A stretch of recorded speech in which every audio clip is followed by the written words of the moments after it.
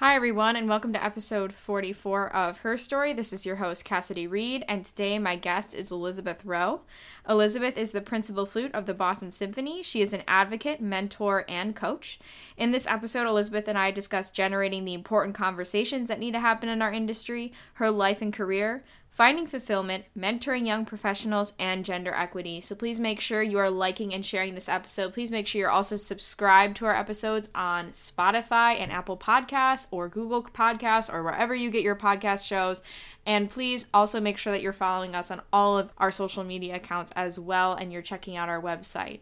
And if you are interested in checking out Elizabeth and her work and her website, I have tagged her website with the description of this episode. So please make sure you check that out as well. And I will see you all next Monday.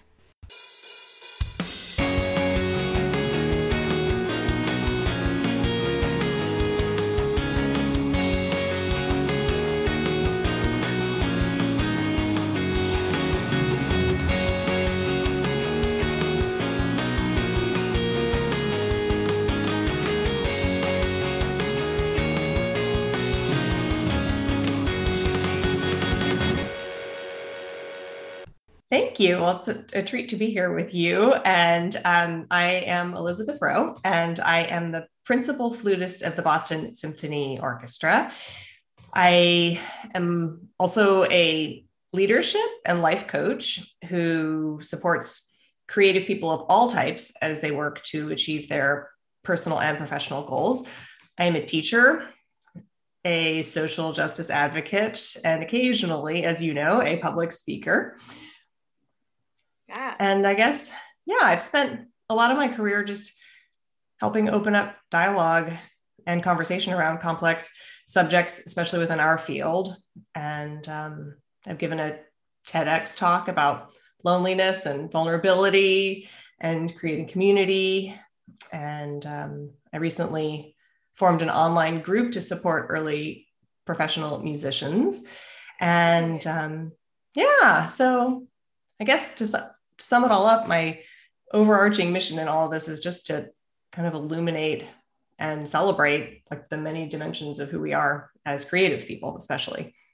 Yeah, that's awesome. I'm so happy you're here. I'm really excited to dive into some of your life experiences and what has kind of spurred your movement towards these social justice issues and that sort of thing. So I'm really excited to dive right in, but I usually just start with kind of a baseline of, your background. So we all have an idea of, where you're coming from with all of this. So why flute? What got you started in flute in the first place? Great question. So my parents are not professional musicians, but they are music lovers. So there was classical music on in the house when I was growing up. I'm the oldest of three girls. And my parents just would ask me what sounds I liked. And I always was drawn to the sound of the flute. And the family story is that when I was like 5, I said, I want to play the flute. I want to have flute lessons. And they said, if you still want to do this when you're 7, we can talk. And I hung on. And at 7, I was determined. And so I started flute lessons when I was 7. So it was really the sound of the instrument that drew me from the beginning. Yeah, that's awesome. My parents aren't super heavy music people. Like I'm the only person that does music professionally in my family, but they were always playing like funk music and Nice. 70s, 80s rock. And like, I think one of the groups that inspired me to play the trumpet was Earth, Wind and Fire, because I always thought their horn line sounded so cool. And I was like, hey, I want to do that. That sounds awesome. So I can totally relate to you there. Not so much classical music, but that was more my grandpa's thing. He was always playing classical music everywhere. But my parents were, they were of that generation. So that's what I was listening to growing up as well. So you started playing flute at 7. What were your school experiences like in like middle school and high school and those things growing up, kind of figuring out, hey, maybe I want to do music professionally and those sorts of things? Yeah, I was really lucky that right before 6th grade, I guess, I moved to Eugene, Oregon, and there's a really wonderful community youth orchestra system there. And so I, starting in 6th grade, was already playing in what they called the junior orchestra at the time. And then I graduated up to the youth symphony, and just genuinely loved that music. I loved the whole experience. And um, probably early on in high school, started to contemplate pursuing this as a career, and had started having some lessons with the principal flutist of the Oregon Symphony. And she was really pivotal in helping me understand what that career might look like, but also the obstacles that stood in the way potentially, and to give me a realistic idea of what pursuing something like that might require. She at some point sat me down and said, you can be a professional orchestral flutist if you want to, but you need to also be prepared to wait tables until you're 30 to support yourself. And I was like 16. So I was like, sure, no problem, because I don't think I fully understood what that would be like at the time. But I had a strong understanding that it was a real commitment to embark on this kind of a career, but I was determined to do it. Yeah, that's awesome. And I always love hearing stories about, when people were in high school and they're figuring their lives out, and they always have like a mentor that's helping them in the right direction, that sort of thing. And I had a similar situation, my private teacher in high school, because I was, very gung-ho on being an orchestral musician at first. And then I realized my passion's more education. But I remember talking to him about it, and he was always like, it's kind of like being a professional baseball player. He's like, there's not many of them that make really good money doing it. So you got to be willing to work your butt off. Right. And anybody in a music career, frankly, in any sort of area, there's always the group that has it. And then, like you said, like waiting tables till you're 30, right? You got to be prepared to potentially have that lifestyle. So yeah, it's very, very interesting, the perspectives that others have that are successful in the field, when they mentor young folks, and being like, yeah, you got to be ready to put in the work for sure. So can you talk a little bit about your collegiate experiences when, you obviously chose to pursue music professionally? So can you talk a little bit about those experiences? Were they mainly positive, negative, and what were your relationships were like with, faculty and your peers and that sort of thing? Yeah, I had a great experience in my undergrad. It was a little bit different from many folks because, well, I should back up and say I was always a very serious academic student through high school as well. And so I actually received a full ride academic scholarship to go to USC in Los Angeles. They called it the trustee scholarship at the time. And I got accepted into a number of music schools, but as a flutist, especially, there's not a lot of scholarship money for flute players. There's not a lot of scholarship money for musicians in general, and especially for flutists. And so the academic scholarship at USC really was the deciding factor for me. And luckily, that also happened to be the school where the best possible flute teacher in the world for me to study with was teaching. And at that time, I knew that the teacher there was wonderful, and I thought he was incredible. His name is Jimmy Walker, but I had no idea what a gift it was going to be for me to study with him.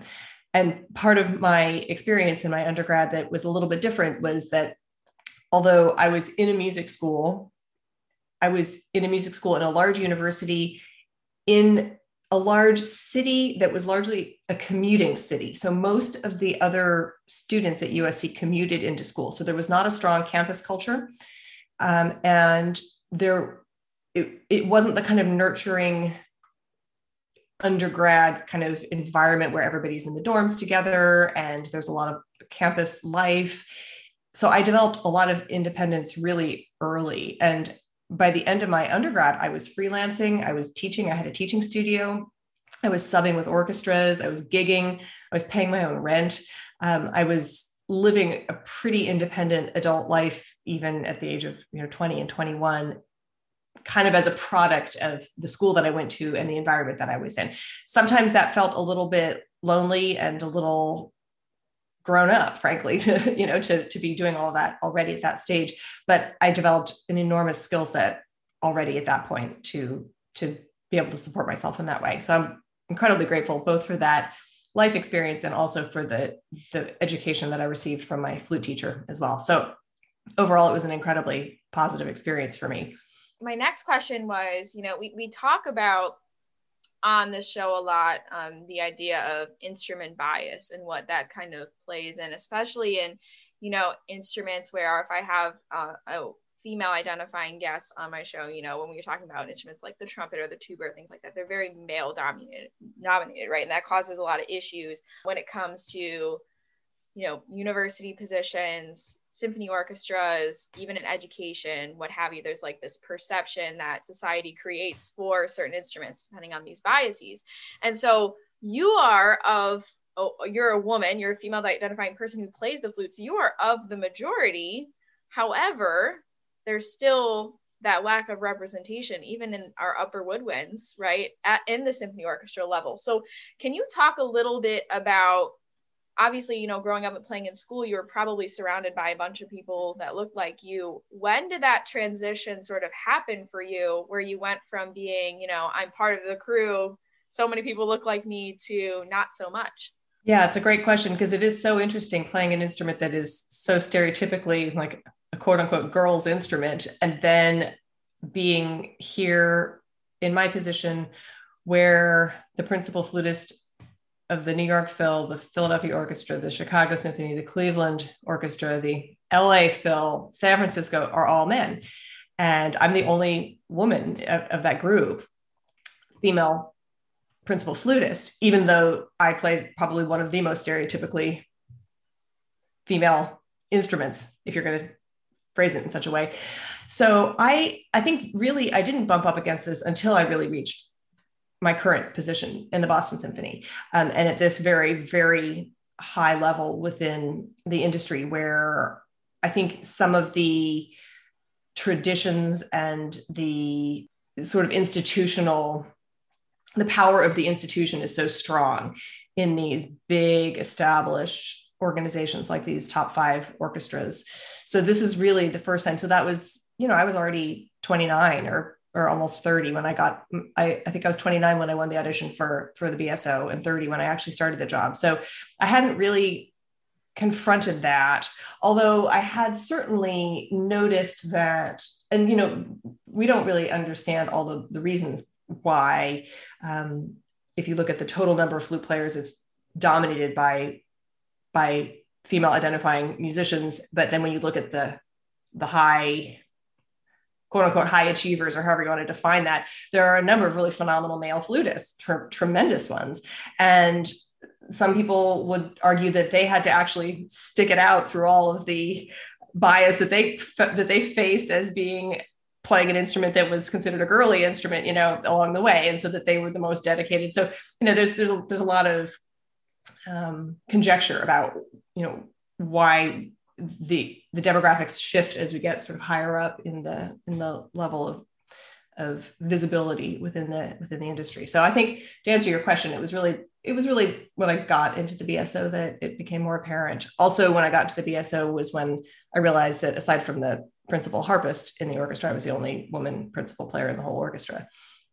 Yeah. And I mean, I'm a person that, you know, growing up, I had, you know, the privilege of attending a lot of symphony orchestra concerts, and I'm from the Buffalo, New York area. So I got to see conductors like Joanne Falletta absolutely killing it. And I never, you know, thought of conductors as being only men because I saw her, right? So I never kind of questioned that. And so, you know, when I went to pursue my music education and I was conducting those things, I never really had that questioning of, you know, am I represented, because I had someone like that. But as far as trumpet goes, I didn't have that. The entire Buffalo Philharmonic section is all men. Pretty much their whole brass section, I'm pretty sure, is all men as well. And then I went to my undergrad in Cleveland, Ohio, and men, the entire thing. And there's so many issues happened with the Cleveland Orchestra while I was in college as well. But like, I mean, I studied with Jack Steady, who's the second trumpet of Cleveland Orchestra, and big dude, 6'4", 6'5", something like that. Well, like over a foot taller than me, just monstrosity of a man. And then there's just me and my little body, and like, hey, what's up? And things like that. It's just like this perception that you have growing up, and what you're seeing as a student really does have an effect on, you know, that representation piece of, do I fit in here? I don't think for me it was ever a question of would I not be successful? I think it was a, do I fit in? Like, I felt very othered. I felt like an only often. And so I think that's something that I've always experienced. I don't think there was ever a moment where I was like, oh yeah, there's a bunch of people who look like me that are in my section. I don't think I've ever experienced that. I mean, in my undergrad, I was the only woman in the entire back row for a pretty significant amount of my college experience. Yeah, it's hard. It's weird. It's something that you get used to and you never really like question it until you're in college and you're like, hey, yeah, you know what? Why is that? You never really question that in K-12 education. You're just kind of like, yep, I play a dude instrument. This is fine. That's what I do. You know, it's very strange. Very strange. I think that idea that you bring up about being able to envision yourself in a particular role or see yourself, I think that's so important because also, you know, we are accustomed, when you talk about Joanne Falletta, and she was one of the conductors that I played for in my early freelance days in Los Angeles when I was a student. Awesome. Yep. But when we think about leadership and what does leadership look like and what does body language look like from a conductor in different body types, and what are we accustomed to, and what style of leadership are we accustomed to within a section in an orchestra, and to not have models or examples that resonate with us in a kind of natural way can make it difficult because we're kind of inventing it as we go along. And I think that that's part of when you say that you felt very othered a lot, I think that's part of the isolation of that too, is that you're having to kind of make your own choices and forge your own path the whole time because you can't even follow along a path that has been at least traversed by someone else. You're just, you know, pushing aside all those branches and, you know, finding your own path through the terrain.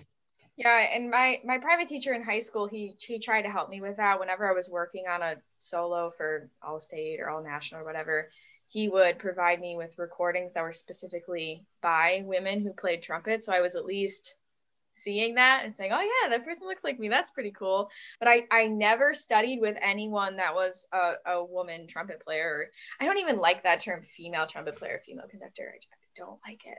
It bugs me because we don't say that about men. But anyway, I never even studied with a woman until I had my teacher in my undergrad was out on tour with Cleveland Orchestra, and he was having people fill in, you know, every week, a guest person. And I finally had someone who was my size, who I identified with. And it was just so refreshing because the same issues that I was having on my instrument because of my physical size, she absolutely related to. And she was able to help me and say, hey, you know what, this is how I get over this problem that a man twice my size wouldn't have. Things like air capacity and metering your air and things like that. Just because she's my size, we were able to solve those problems together. And it was just so refreshing to have that.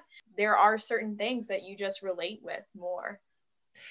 Absolutely. And I also think that diversity of experience promotes a kind of creativity that is lacking if we just follow the same kind of traditional path that's already been followed. So when you talk about air control, breath control, you know, if there's a certain measurement that determines how a phrase is supposed to be shaped or how far we're supposed to go between breathing, and that has been predicated on a certain, you know, size of body or a certain physicality, then we've sort of missed the opportunity to approach the music from a different vantage point and a potentially better, newer, different, just other way of doing things that could be equally convincing, if not more so. So I think also sometimes we sort of lose this opportunity to have fresh eyes on all these musical traditions that we kind of accept. Flute players have this, our big thing is the opening solo in the Debussy Prelude to the Afternoon of a Faun. Yeah. And the whole thing is, can you do it in one breath or can you not? And, you know, it's just, it's such a minor point in the scheme of music and art and artistry and so on. But it's like this, it's almost like this very purely kind of physical measurement that seems to me is so irrelevant in so many ways, but has been used as a benchmark for flutists for years and years and years. And that's finally changing. But I think largely because of exactly what you're talking about too, is having different kinds of bodies and different kinds of people who are making art together. Yeah. And I mean, that point you made about the getting through it in one breath, it's like that competitive sort of core that we have all been trained to have inside us from a young age. And that's one of the issues that I just have with classical music training in general, is it's all competition all the time, and it's always preparing you for the next thing. And I think it's to a point where, like, when you get the thing, you're still not satisfied. You still want to push yourself to be better. And so there's that. And then also there's this language piece when we are, not only if we're teaching privately or if we're teaching a large group of kids and stuff, the way we use language when it comes to teaching kids an instrument, especially, I don't know if you found this on flute, but in brass world, everything needs to be aggressive, everything needs to be forceful. It's all these masculine words we use. Like, the amount of times I've been told in my life to play like I have a pair, and I'm like, I don't. It's been hysterical, because I'm like, that does not apply to me, and things like that. It's just, wow. The language we use does not help all of the bodies we have in the room. It's not serving everyone to make it so that we understand what the heck's going on when we're learning a piece of music. Absolutely. And it also questions what do we value in music? And if it's really this kind of athleticism and this ability to jump higher or play longer or louder or faster, I mean, that has all of those are skills that can be used in service of expression and creativity and all of that, but they are not the end goal in and of themselves. They are just one of the many tools that we have to express ourselves. And so if what we're really doing is prioritizing those kinds of measurements over everything else, I think we've missed an enormous amount of nuance and context and color that's available to us as musicians. Yeah. And when I started my job last year, my teaching job, and I walked in and there were 13 male trumpet players in my high school band, and it was always about going louder and faster and everything like that. And I was always like, hey, for as much as you play loud, also play soft on trumpet. What? Not only that, it's harder. I mean, it's as hard. I mean, it's all hard. And it's just a question of, we all grow so much when we explore those areas that don't come as naturally to us. And so if your natural inclination is louder, faster, higher, then the encouragement would be to explore the other. Yeah. And I think that we all benefit from that. Yeah, exactly. I wanted to transition a little bit to your lawsuit that happened. The big thing, Elizabeth Rowe made the headlines.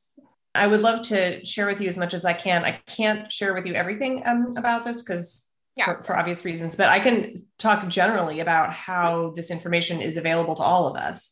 And so, and one of the things that I am really passionate about in our industry is I believe that it's, they say sunlight is the best disinfectant, right? And so the more knowledge and information that all of us can have, the better. So I'm a huge advocate for people disclosing their own salaries, talking and sharing information with colleagues, being open about this, because we all benefit from knowledge. So there are, American orchestras are nonprofit organizations. The tax requirements of nonprofit organizations are that they publish the annual salaries of their top earners.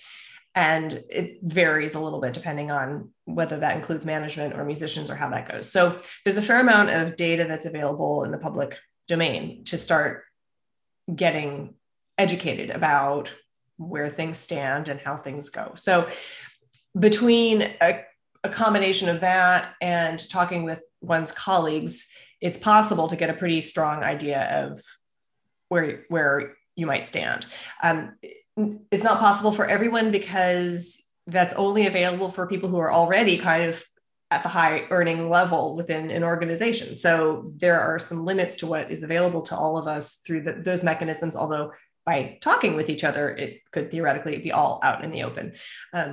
So one of the things that I am hopeful will start to shift within our industry, and I think this is an issue that extends beyond our industry, but it's especially prevalent in the music world, is this sort of secrecy around salary.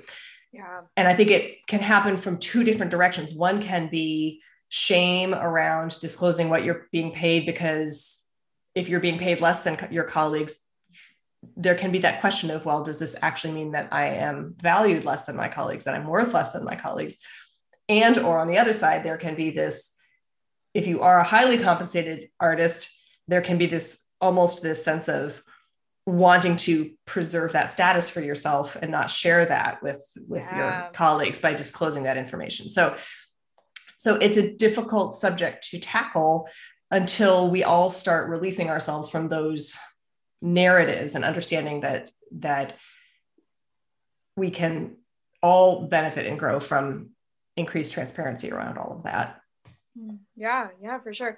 And I mean, it's definitely an issue with organizations like that. As a public school teacher in New York State, you can literally go on a website and type my name and you can see my salary, how little money I make.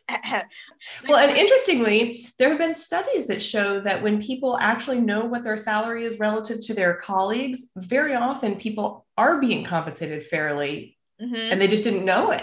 So often organizations are very resistant to disclosing this information and inadvertently create a culture of mistrust and the presumption that there's something fishy going on, even when sometimes there actually isn't. So transparency is valuable in both directions. Also, it helps, assuming the employer has done their due diligence and actually is paying people fairly, then it can actually help the employees see that and understand that and feel better about things. So there's nothing to be lost by transparency, but that's just not the way that most major orchestras function yet still today. Yeah, for sure. And so this whole situation happened with you personally, and it is considered to be the first of its kind in our industry. But the Washington Post also exposed the significant gender pay gap that's happening within the orchestral world. And I actually interviewed Anne Midgett on one of my earlier episodes, and she was one of the headstrong reporters and critics for the Washington Post during this time. So she exposed all of this, and she was huge behind the Me Too movement and everything that was happening in the classical music world. So she's one of those people that really put a face on what was happening and really exposed that. And she even said that she wasn't surprised, but the fact that it gained so much traction so quickly really surprised her as well. So you really helped spur a movement, I think, in the right direction. Well, that's my greatest hope with all of this, is that it just, again, shines a light on and really helps to improve our whole industry. And her reporting was so important, because we were confronting all of these issues simultaneously: the pay gap, the harassment issues, there was so much that was going on within our industry and continues to, and also within teaching institutions, conservatories. There's been just a tremendous amount of, secrecy and failure to take a hard look at ourselves. And we've tended to kind of sweep these dirty little secrets under the rug for a long, long time. And it's thanks to great reporting in many cases, and some courageous people also who shared their stories, that is really finally prompting our industry to start to take some steps in the right direction. Yeah, absolutely.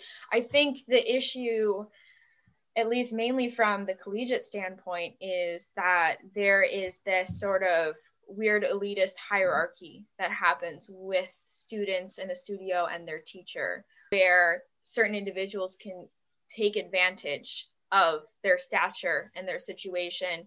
And it's very unfortunate. But I also think that with things like this reporting that we're talking about, but also social media in this sense has been really helpful in this situation, because I'm part of a women's trans and non-binary brass musicians group on Facebook. And and some of the posts that are on there are exposing people that have been taking advantage of their women students for so long. And it's so crazy because, one person will say, this happened to me, and then 30 other people, boo, boo, boo, boo, boo, boo, boo, boo, boo, right? And we're talking decades back of the same person. And so this stuff keeps just getting swept under the rug over and over and over again. But it's not only a way for people to be supportive of each other and say, hey, you know, like I went through this too, like, please let me know how I can help. But it's also a way of exposing people as well. And then you find out, oh, there's like 20 other people that this happened to, like what's going on here. And in that way, it's really opening that line for communication for people to say that so they don't feel as isolated, you know? Right. Well, and that's the whole Me Too movement before it became, you know, a sort of a global movement was really designed to allow women who were domestic violence survivors to connect with each other. And to that whole idea of Me Too is that little flash of empathy that you gain when you share your story and someone else can say, oh, you know, my story is different from yours, but yes, me too. I've also experienced that.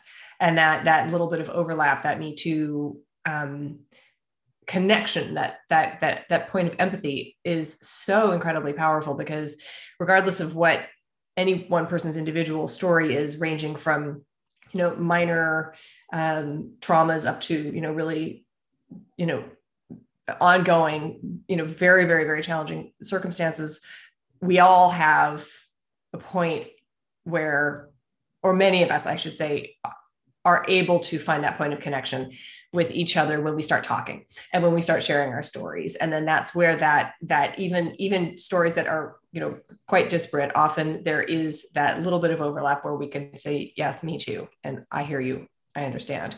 And I think that that's incredibly powerful, because when, especially if you're going through something that's quite difficult and traumatizing, and you feel like you're literally and truly alone, that loneliness is such a debilitating and exhausting state to be in. And to have that relieved even a little bit by a community of people who understand is so powerful. Yeah, absolutely. So from all of this, the way I first kind of, well, not really met you, but like observed you was you came and you were our keynote speaker at the Gender Equity Music Conference, which was at Eastman. And it was the first collegiate gender equity music conference, which I was like, 2020, a little late for that, but okay, cool. We're here now. We're going to go with it. Right. That's right. Yeah. And it was so funny. So while you were talking, I took notes on my phone of some of the things, like some of the quotes that you had said in your keynote address, because it resonated with me so much. And I do want to tell you that you were one of the reasons, your keynote address was one of the reasons why I started this podcast. It was kind of where the idea sort of spurred, because you were talking about sharing your stories as being a way to claim your space. And I used that and I kind of expanded upon it, but like as saying, like, it's not only a way to share a space, but it's a way for us to advocate and to amplify voices of underrepresented peoples in music. And that's why, if you look at the description of my podcast, it kind of expands upon that. And so I wrote down a bunch of things when you were speaking, and the one quote that resonated with me the most from your keynote address was, "The personal is political." I don't know if you remember saying that, but you said it and then you paused for so long, and I could just hear like the wheels just turning in everybody's brains, and it was just silent. And I was like, whoa. It's so true, right? Who we are and how we identify ourselves and how we present ourselves is political. Our personal beliefs, our biases are political. And a lot of organizations and institutions try to separate that personal and political, right? But we have to understand that just being who we are is political, and it's saying something and it's making a statement. That's right. And that was Gloria Steinem who really introduced us to that. And that's absolutely true. And our own individual choices and the way we lead our lives and the way we show up in our workspaces and workplaces and in our relationships and all of that every single choice that we make and every way in which we occupy space is a political act. Yeah, so true. And so You were talking a little bit when you were introducing yourself at the beginning of our time about this advocacy work and this conversation work that you are pursuing after all of this experience that you've had, and like shining a light on, you know, pay practices and advocating for change, not only for symphony orchestras, but also for the music industry in general. So can you talk about a little bit about your advocacy work and what you are doing now to try to promote these conversations further? Yeah, thank you. That's great. So there's a number of things that I'm focusing on, and some are big picture, you know, like this opportunity to speak at Eastman, which was so great. I was so inspired. I was delighted to be there, but I was especially inspired by all of the presentations by all of the students at Eastman that were powerful and challenging and fascinating. And also by the fact that that whole conference was actually generated by the students, like that was initiated by the students. And so to me, a lot of what I do really is supporting and making space for musicians kind of in your, I don't want to say of your generation, because that makes me sound really old, but to kind of have conversations, make space for and allow for conversations among early professional musicians to talk about subjects that are difficult to talk about. So whether that is issues of both, you know, sexism and racism that occur on the job, in our own personal experiences about identity, gender identity, holding space for conversations around things like, you know, even something, well, it's not a small thing, but something which is so often overlooked, like dress codes within orchestras and how they are binary. It's like you pick the boys or you pick the girls, and and also making space for conversations about power dynamics within the teacher-student relationships, having conversations around traditions. Recently, I've been doing a lot of work trying to nudge our industry to think more carefully around the whole tenure process within orchestras and the ways that we've almost turned that into kind of a hazing process. And it's a really kind of continuing this whole gatekeeping kind of system that we're all very comfortable with and have bought into, but are perpetrating that on each other in a way that's really dysfunctional. And so a lot of what I'm doing right now has to do with, again, trying to galvanize and then hold space for conversations about things that aren't talked about in our industry much. So compensation is one, you know, basically, you know, even things just like failure, confidence, imposter syndrome, peeling back kind of the facade of perfection on those of us that are quote unquote highly accomplished or high achievers, trying to break down some of the ways in which this is such a hierarchical industry, and this allowing for there to be space for people who are in very esteemed positions to show flaws and actually exist as more multidimensional human beings, because we are. And then therefore allowing and permitting, talking about, again, providing a model for younger musicians who are going up to see that we're not all perfect. We're not, we fall from it. And that to make it more acceptable and more commonplace to talk with more nuance and more context, and less black and white, less binary, less two-dimensional really about our lives as musicians. So it's hard for me to kind of properly summarize everything that I'm doing, because it gets very much on the personal level. Again, that sort of personal political piece of it. I do a lot of that kind of work. And then when I have the opportunity to, I am continuing to push for transparency in our industry around pay, around hiring practices. We have a tremendous amount of work to do around systemic racism, bias, all of that exists within the classical music industry. So largely I see my role as starting conversations and starting uncomfortable conversations, and then holding space for those conversations to continue and go forth. Yeah, that's excellent, because there is such a gap that exists, especially for people in my age group. So you're not dating yourself, you're not aging yourself, because I think it needs to be done. I've talked about this before with other guests, especially those that are at the university level that are particularly mentoring future teachers.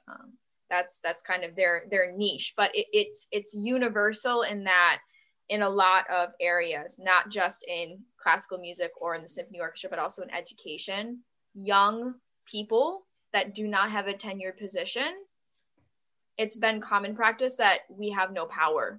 We have no say. If something awful happens to us, we can't speak about it. We're not supposed to state our opinion. We're supposed to sit there in silence and not say anything. And that's the common practice, and that's the tradition, and that's what we've just been conformed to follow because of just the way that's how it's been, right? Quote unquote. I'm using my fingers right now to create quotes, but nobody can see that except for you, but that's okay. But it's such an issue, and it's one of the things that I feel extremely passionate about, because I am a person that is untenured in my position, and I am a young professional, and I don't think that there is space to have those conversations, and I'm so glad that you're creating that, because I have not felt comfortable to talk about things that have happened to me in my own workplace, in my own job. It's really rough that's the way our world is. And yes, in like education, my salary is exposed for the world to see, and that is very beneficial, because it's, I can compare what I'm making to someone else in my district that's also a first year teacher, that whether they identify as male or female or non-binary or whatever, they're still making the same amount as I am. And that's very transparent and easy to see.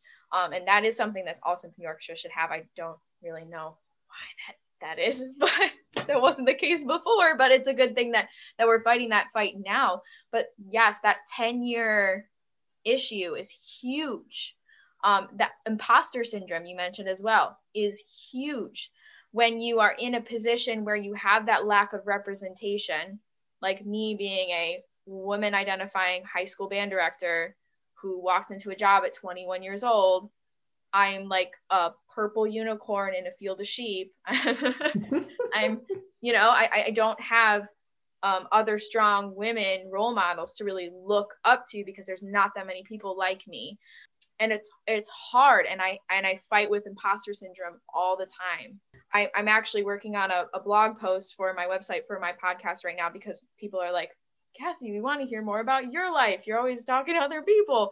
So I'm doing that through this blog, and I'm literally starting the blog with, sometimes I feel like I'm a bad teacher. Mm-hmm. And then I start talking about this idea of imposter syndrome, because the image of a high school band director to me has always been an older white male who was very authoritative, who treated band like the military, because that was my high school band experience. And so now I'm seeing that and I'm like, I'm not like that at all. And it's hard. There's this conflict, especially like a lot of my fellow women who are graduate students and doctoral students also feel the same way. They battle this imposter syndrome all the time. It's a huge issue that nobody talks about. And so I'm really glad that you're creating that space for people. And even though you're saying, yeah, I'm just starting conversations, it's huge because no one else is doing it. Well, first of all, I sometimes wonder if I'm a good teacher too. And I have my days of struggling with imposter syndrome too. And it's something that I think, again, it helps to have those of us. I mean, somebody asked me one time, does that get easier because you have such a big position now? And I said, no, I think it's gotten worse, actually. I got the job and it got worse. Yeah. It got worse. Yeah. You're comparing yourself to others even more now. Yeah. And one of the things that I find really helpful for myself and for other people too, is just to ask myself, what is the story that I'm telling about those other people whom I'm comparing myself to? Like, what do I actually know? And much of that is the story that I have created? And then what is the story I'm telling myself about myself too? And we do both. We tell ourselves these stories about, oh, I'm a bad this, or this isn't my strength, and that's not actually backed up by any kind of empirical data, right? It's just simply our own, it's the way we've become accustomed to thinking about ourselves.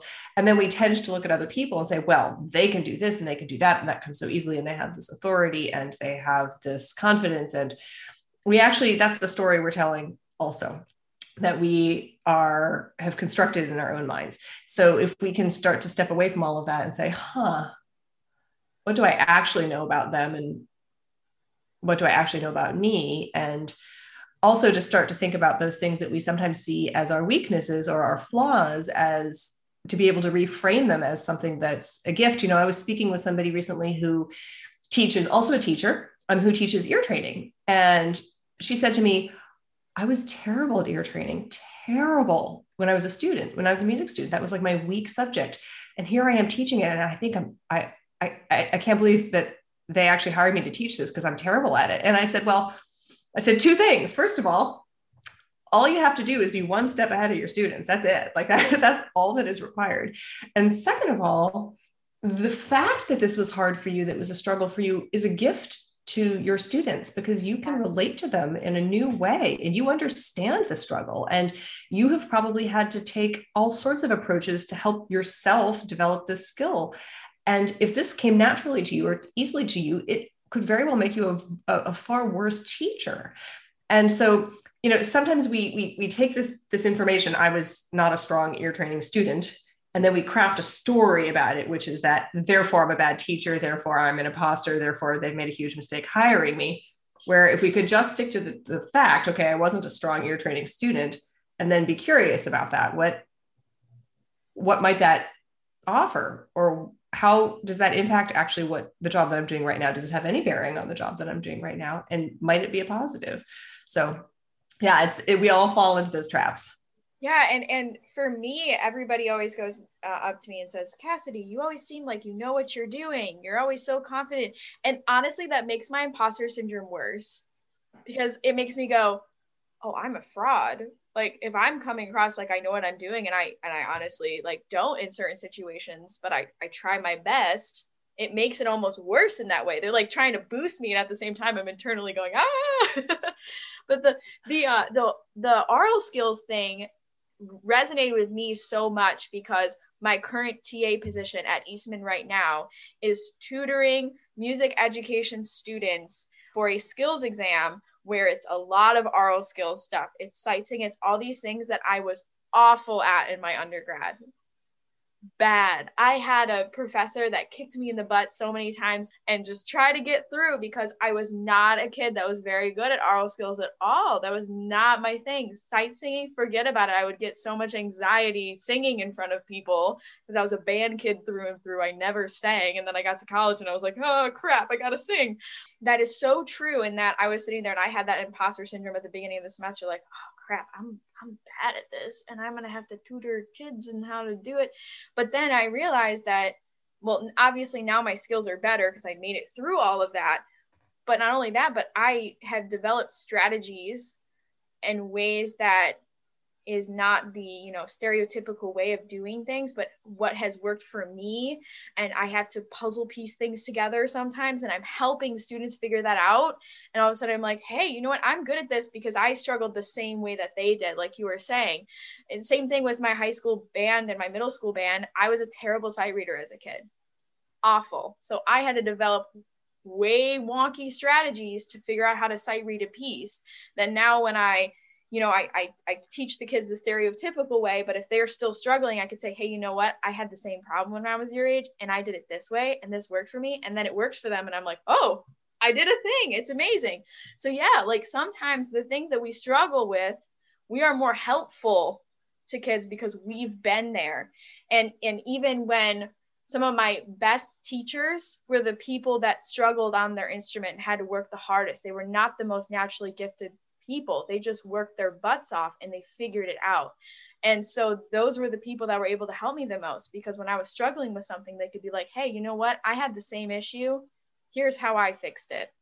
And that's so much more worthwhile than the person that was like, yeah, I mean, I could just like pick up my trumpet and play the Tomasi concerto. Yeah, whatever. Like, that's not hard. Fine, cool. And I'm sitting there like, I'm struggling. So that's so true. So true. I think there are two really beautiful things in that. One is the added dimension to your teaching that you get from having, as you described, struggled with this. But then there's also that point of empathy too, that connection with your student. Yeah. And that is so valuable to the student to be able to see somebody that they look up to, that they admire, who is farther along in their career, who has more knowledge. And for the teacher to be willing to say, yeah, I was bad at that too. And to show the student that because they're struggling with something now doesn't mean anything about what their future holds for them. It just means that they have a challenge right now that they're facing in this one area. And to be able to offer that to a student is really powerful. I sometimes tell younger teachers who come to me concerned that they're not advanced enough to be teaching, that they say, well, I don't feel like I'm ready to be a teacher yet, because I still have a teacher, or I'm still learning. And I said, well, gosh, I'm still learning too. So, or I hope I am. So, but one of the really beautiful images that I like to use too, is that for a teacher who's earlier in their career, you've just walked down that path and you remember where like the big boulders are and the big holes are and the pitfalls are. And so you can turn back over your shoulder and warn those students about all of those like rocks in the path, because you were just there. But if you traveled down that path, 30 years ago, it's like, were there hard things on that path? I don't really remember anymore. Or where's that cliff that you might fall off? And so the teachers who are earlier in their careers have that fresh memory of what it was like to struggle and to overcome those obstacles. So not only do they have the skills to teach and that point of empathy, but there's also this freshness in it, in your own mind, so that you can really guide your students with a lot of clarity. Yeah. And I think the advantage also to that, and being of that age group, is that you're easily more relatable to kids right away, because they see you and they're like, that's a young person. They're not that much older than me. I mean, I walked into my first job at 21. Some of my students had siblings that were older than me. And they were like, oh yeah, so I know what TikTok is. I know what that is. And just things like that. They're like, oh yeah, Miss Reed must be so cool. She knows what I'm talking about. But it's not just that, it's that it wasn't that long ago when I had to work through the same issues, like you were saying. And like, I remember my high school band director telling me I was rhythmically challenged and me feeling so awful about myself and things like that. And I tell my kids that, and I say, look at where I am now. Like, if like I could do it, you could do it. Right. And I went to school for music, and I am now a professional musician. So don't doubt yourself just because you're struggling with a specific skill, right? It's a skill. Doesn't mean you can't play your instrument. So in that way, it also creates more of a relatable and meaningful relationship. But I feel like any teacher can create that if they're willing to make themselves vulnerable to their students. I think there's this weird sort of culture in classical music where, the teacher is above the student, and it creates this wall in the sense that you come to your lesson, you are supposed to behave as professional as possible, and we're just here to talk about the music and nothing else. And it doesn't create that sense of vulnerability. You don't see your teacher as being a human that makes mistakes, that has struggled before, that, has a family and has a life, and they leave the studio and they go home and they like play with their dog or hang out with their kids or things like that. And just to have a vulnerable conversation, even if it's not about music, creates that relatability, and that's what solidifies that relationship. So if we can break down that wall and just have conversations with our students, like, hey, how was your weekend? Like talking about a movie, even like something like that, just creating that sense of relatability and breaking down those barriers. And whether it's about music or not, being vulnerable with the people that you are working with, because that is a priceless relationship, especially at the collegiate level, especially at the undergraduate level. You are with that person usually for 4 years, potentially more. That is a lifelong relationship. It has the potential to be. So we need to break down those barriers and be more vulnerable with each other and be like, yeah, you know what? I'm a human too. I make mistakes. did you hear my recital last weekend? Did you hear, like, I struggled with this piece just like you did, or something like that, just having those conversations. I agree. And I think that, we are all multidimensional, complex creatures. And it's not good for any of us to be turned into a caricature, even if that's a caricature that's sort of a perfect, like a Disney caricature of like perfection or something. That is it's not good to be reduced to kind of an overly simplified version of, or like an avatar, Mm-hmm.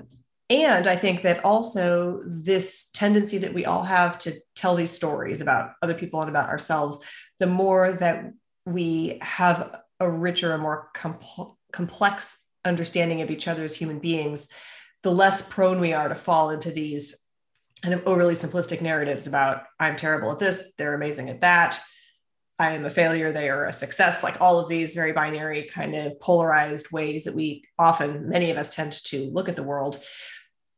When we can start to see ourselves and each other with more dimension and more complexity and more richness, then it's harder to fall into the trap of those stories that we can sometimes, that trick us into this place of imposter syndrome or lack of confidence. And something that this pandemic time, this transformative time, this awful time, but like transformative in a way that the world has changed so quickly. For me, not being able to teach in the capacity that I usually do and in the hours of the week that I usually do, it has been a slow realization of mine that I am not my job. And I think that was it was a mind-blowing experience for me, because I'm a person that's, very much a perfectionist, very much is like, I can't relax. I'm always going on to the next project. I'm always doing the next thing. Like even before we were recording, we were talking about like free time. I was like, what free time? But an interesting time in the sense that because I'm not, in the normal teaching setting that I'm in, I've come to the realization that like I'm a person too. I'm not just my job. I think we become so attached, especially in music, to our job, and that becomes our identity. And yes, it's a part of you, but it's not you. You have other aspects of your life that are just as important as your job. And I think that we also have created this culture, especially in the collegiate world, and when you're going to music school and you're around music all the time, that your strive to get the job becomes your identity. So then when you get the job, you're like, this is me, this is all I am, my job, there's nothing else to me. And you think that it's you, but there's more than that there. Well, and that could not be more true. And what also unfortunately happens when we set ourselves up that way, and I want to say that it's understandable that we get into that position, because we do have to dedicate hundreds upon thousands of hours to our craft. And, you don't get to be at the top of the field without, putting in the hours in the practice room and all that. There is some reality to that. And starting what we do at such a young age and committing to it early on, much earlier than most people commit to a career, there is this kind of necessary focus that we do bring. And yet we are also not often encouraged to supplement that with a really rich rest of our lives and rest of our identity. And so even when you do, or if you do kind of land the big job or get the goal, whatever the goal is, what so often ends up happening is that people worked so hard and sacrificed so much to get there, that then the expectation is that job is actually going to fill them up. It's going to give them what they need. Yeah. It's going to make them happy. And then comes the reality that in many, many cases, it doesn't. And when that is, if you find yourself in that situation where the big job or the goal or the accomplishment, whatever it is that you've been striving for, where you get there and then suddenly you realize it's not giving you everything you need, and you haven't spent enough time cultivating other interests, other relationships, the rest of yourself and the rest of your identity, then that can be an enormous crushing blow. And then there can be a lot of work that's required to start to feed those other, like fill up those other buckets in your life and even just discover what they are. So if you've sorted this out and figured this out for yourself already, if this pandemic year has allowed you to make that discovery for yourself, I think that puts you in a really beautiful position going forward.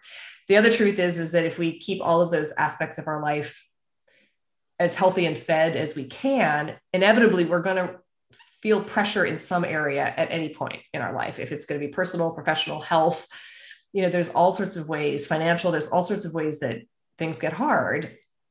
But if we've been taking care of all of those aspects of ourselves, then we're not so dependent on any one area of our life to create our identity or our happiness.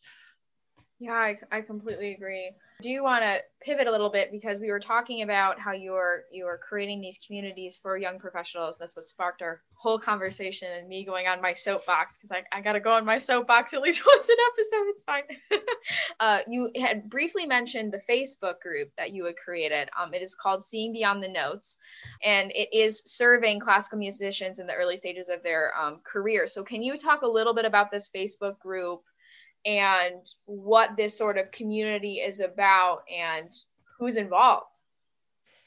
Yes. Well, this came about in the spring. We're kind of coming up on a year. I guess I founded it in April, at the beginning of the pandemic, kind of thinking about ways that I wanted to have an impact that I just simply hadn't had time to do up until then. And I was facing some free time.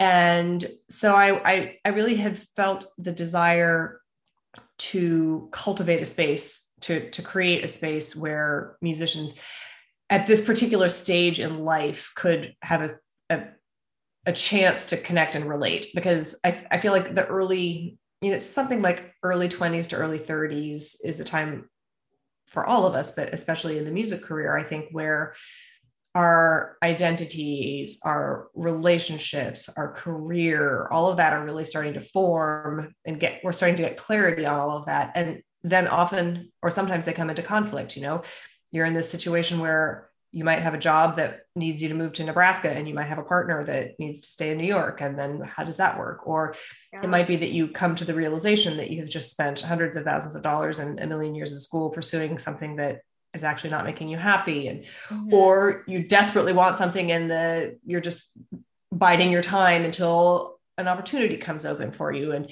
it's just a time of a lot of transition, a lot of richness, a lot of opportunity, but also a lot of struggle. So I had observed through some of the work that I do when I'm in the summertime, the Boston Symphony relocates out to Western Massachusetts to Tanglewood, and there's a summer music festival there. And working with some of the musicians there, I had some really, really rewarding and profound conversations with musicians who were essentially facing some of these challenges. And I had this strong sense that there was a need to create a space for that. So I didn't know the first thing about social media. I wasn't on Facebook. I had no clue and no skills. But I had an idea of what I wanted to create. So fast forward, and I think there's about 500 people in there. It's intentionally a small group. I don't allow in kind of high-powered teachers, because I, again, want this to be a space where people can share. And we've had a couple of Facebook Live events where I brought in someone to talk about imposter syndrome, a mental health expert to talk with the group about imposter syndrome. I brought in somebody else to talk about mental health. I brought somebody else in who had made a career change away from the classical music, who stepped away from a big orchestra job, just to start, again, normalizing these conversations and, making them happen. And I post in the group a couple times a week, some practical stuff, a lot of what I like to do is just put some provocative posts about ideas about how we define success, or how we overcome failure, or how we handle feedback, and just to generate thought. And so essentially the way the group works is, people comment here and there. We show up for various things. It has, to the best that I can tell, because it is social media and it exists in the void. But to the best that I can tell, it has evolved into a space where people feel as though they have a community of folks who are again, it's tapping into that concept of empathy, where if there's just even the tiniest bit of overlap in a story and you can hear about it, understand it, and relate to it, it just feels like there's some community there. So yeah, so it's just a kind of a place for some conversation, and it's a special place. I love it. Any of those, I think, social media has obviously some negative sort of results, right? I feel like people are constantly comparing themselves to each other and things like that. And we're always like showing like my ideal world, like my best look, that sort of thing. And my life is going great. Look at my Instagram or whatever. But I also think the positive of that is that we are able to create these communities with people that would not necessarily even know of each other.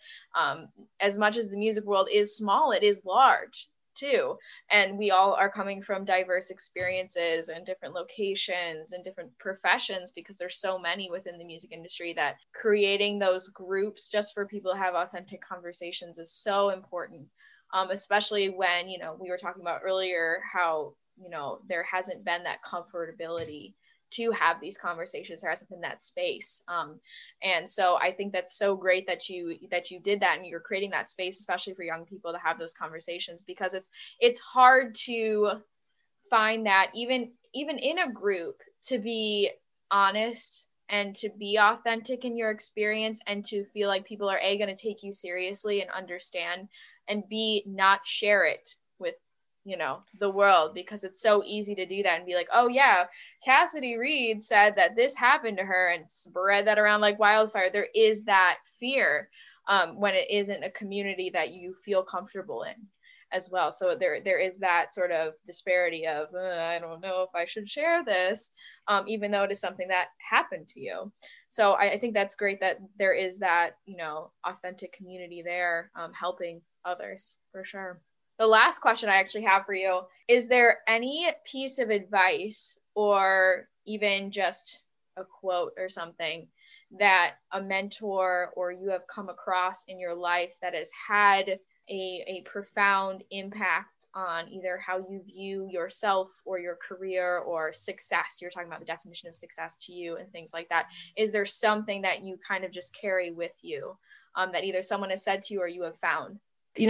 It's funny when you were saying that, what popped into my mind, and that is just today at this particular time, is that I think we think a lot about wishing for confidence, wanting to have confidence. And for me, I think the pursuit is not confidence, it's courage. That courage is something that we can do. Confidence is something we sort of wait around to feel. Mm-hmm. And I think that we have courage. We do courage. We act courage first. And confidence is something that maybe comes, maybe doesn't, but we can all choose to be courageous. We can't really choose confidence, but we can choose our steps. We can choose to take action. We can choose courage. And I think that, to me, that has been very helpful to me in challenging moments in my life where I'm not confident. And I think if I waited to become confident, I would still be waiting.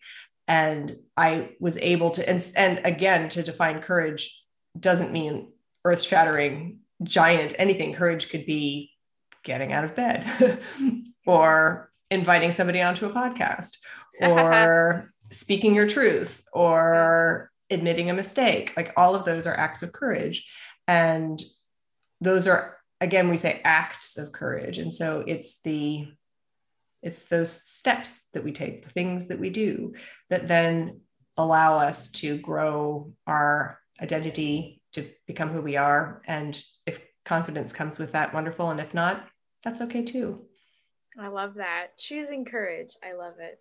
Elizabeth, I want to thank you so much for sharing your experiences and having this amazing conversation. I think a lot of people will find solace in what we've talked about, and will also find some resources that will help them, and just more information about these conversations that need to be had. So thank you so much.